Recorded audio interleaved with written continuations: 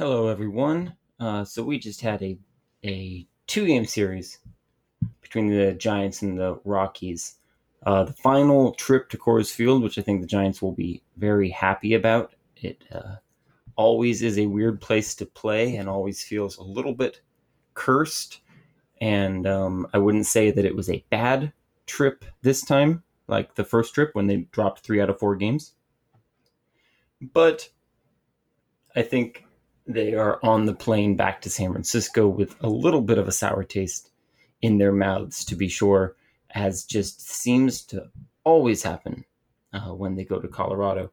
So, the first game in the series, you're probably aware of what happened. The Giants went utterly ballistic, scored runs, scored some more runs, scored a few more, added some more on top of that. They had a 23-run game, 27 hits.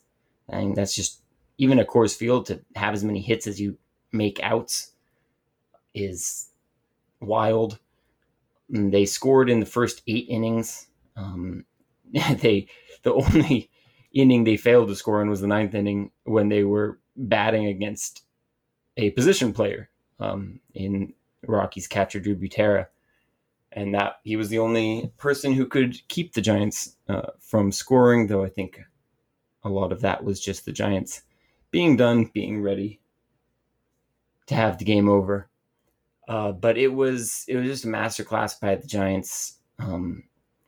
Brandon Belt continues to be ridiculous. He went 3 for 3 with a walk and 2 doubles in that game. He has been out of his mind for the last about 3 weeks now. Alex Dickerson was the hero in that game, and hero does not do what he did justice. 5 for 6, 2 doubles, 3 home runs. Narrowly missed a fourth one of those doubles. He also had a walk. So a 16-base game on hits, which tied Willie Mays for the franchise record, more than Barry Bonds ever had, which is crazy, even at Coors Field.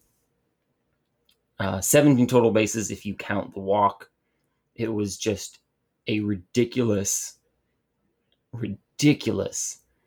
contest from him that took him from not having a good season to having a good season in one game. It was his 31st game of the year, and it took his slash line and his OPS plus and WRC plus from well below league average to well above league average. It took his wins above replacement, I believe, from negative 0.2 to positive 0.3 in one game. Just one of the best individual performances you'll ever see, and not just from a Giant, but just one of the best individual performances you'll ever see. But everyone got in on the action for the Giants in that game. 13 position players played. 12 of those 13 reached base safely. 11 of the 13 got hits. Steven Duggar was the only Giants position player to play in the game who did not reach base safely. Darren Ruff also didn't have a hit, but he drew a walk. And it was just, everything was clicking for them, at least on offense. Kevin Gausman was very good, again, as we've grown accustomed to him being.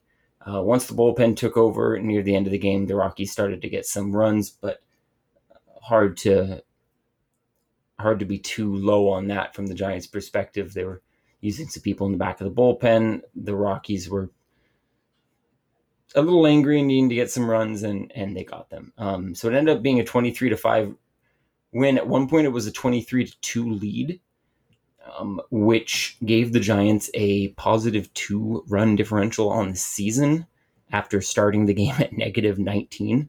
The Rockies' final runs that they scored ended up ruining that fun stat, but it was pretty ridiculous. But then they got the other end of the Coors Field sword in the second game, Wednesday's day game series finale. It looked for a minute like the Giants were going to coast to another victory.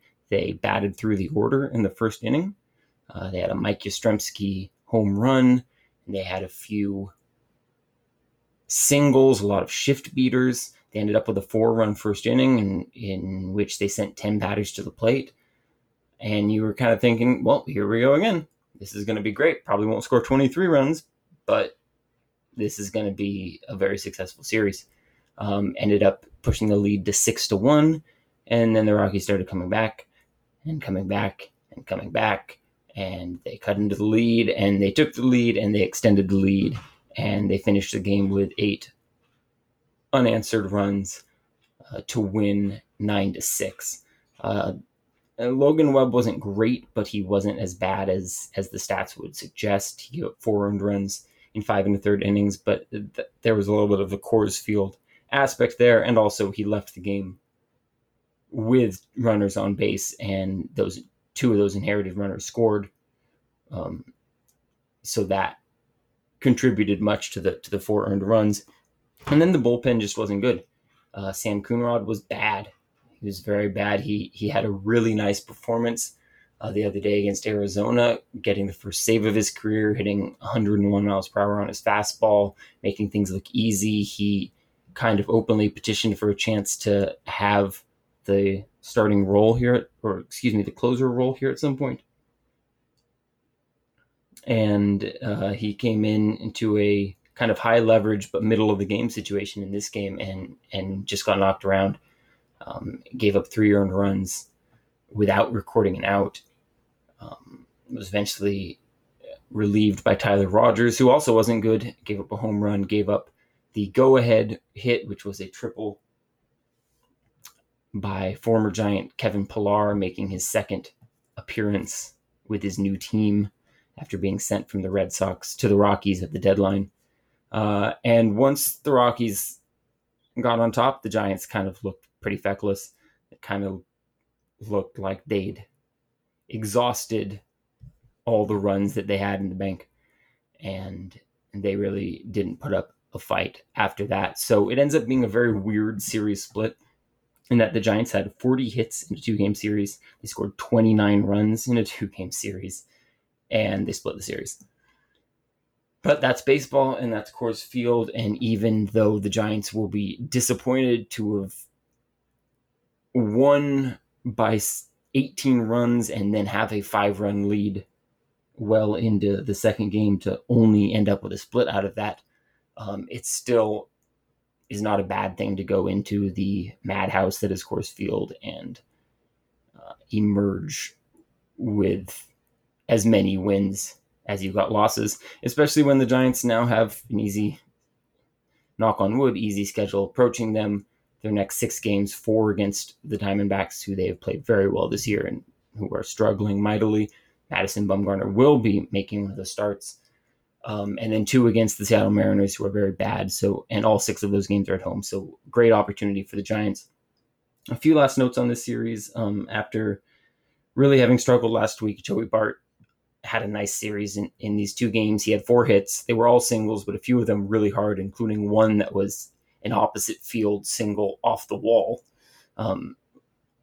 Really should have been a double, but it was one of the few times where Coors Field kind of took away a hit with how small the park was, or took away bases, I should say. He also got hit by a pitch in both games, and really wish that people would stop doing that to him. That would be appreciated. But thankfully, he did not get hurt on either one. Daniel Robertson was called up on Tuesday after Joey Rickard was placed on the season-ending injured list, and Robertson got into Tuesday night's game off the bench, and then started Wednesday's day game. He recorded 3 singles, drew a walk, didn't make any bad plays defensively, which feels notable with this team. Had an RBI, so he looked good. That was good to see. But yeah, ultimately the Giants split the series with the Rockies. They remain right there on that fringy spot for the final wild card, and now they have a chance to play the Diamondbacks for 4 games starting on Friday. They've won 5 of 6 games against the Diamondbacks. These last 4 will be at home. It's a good opportunity for them.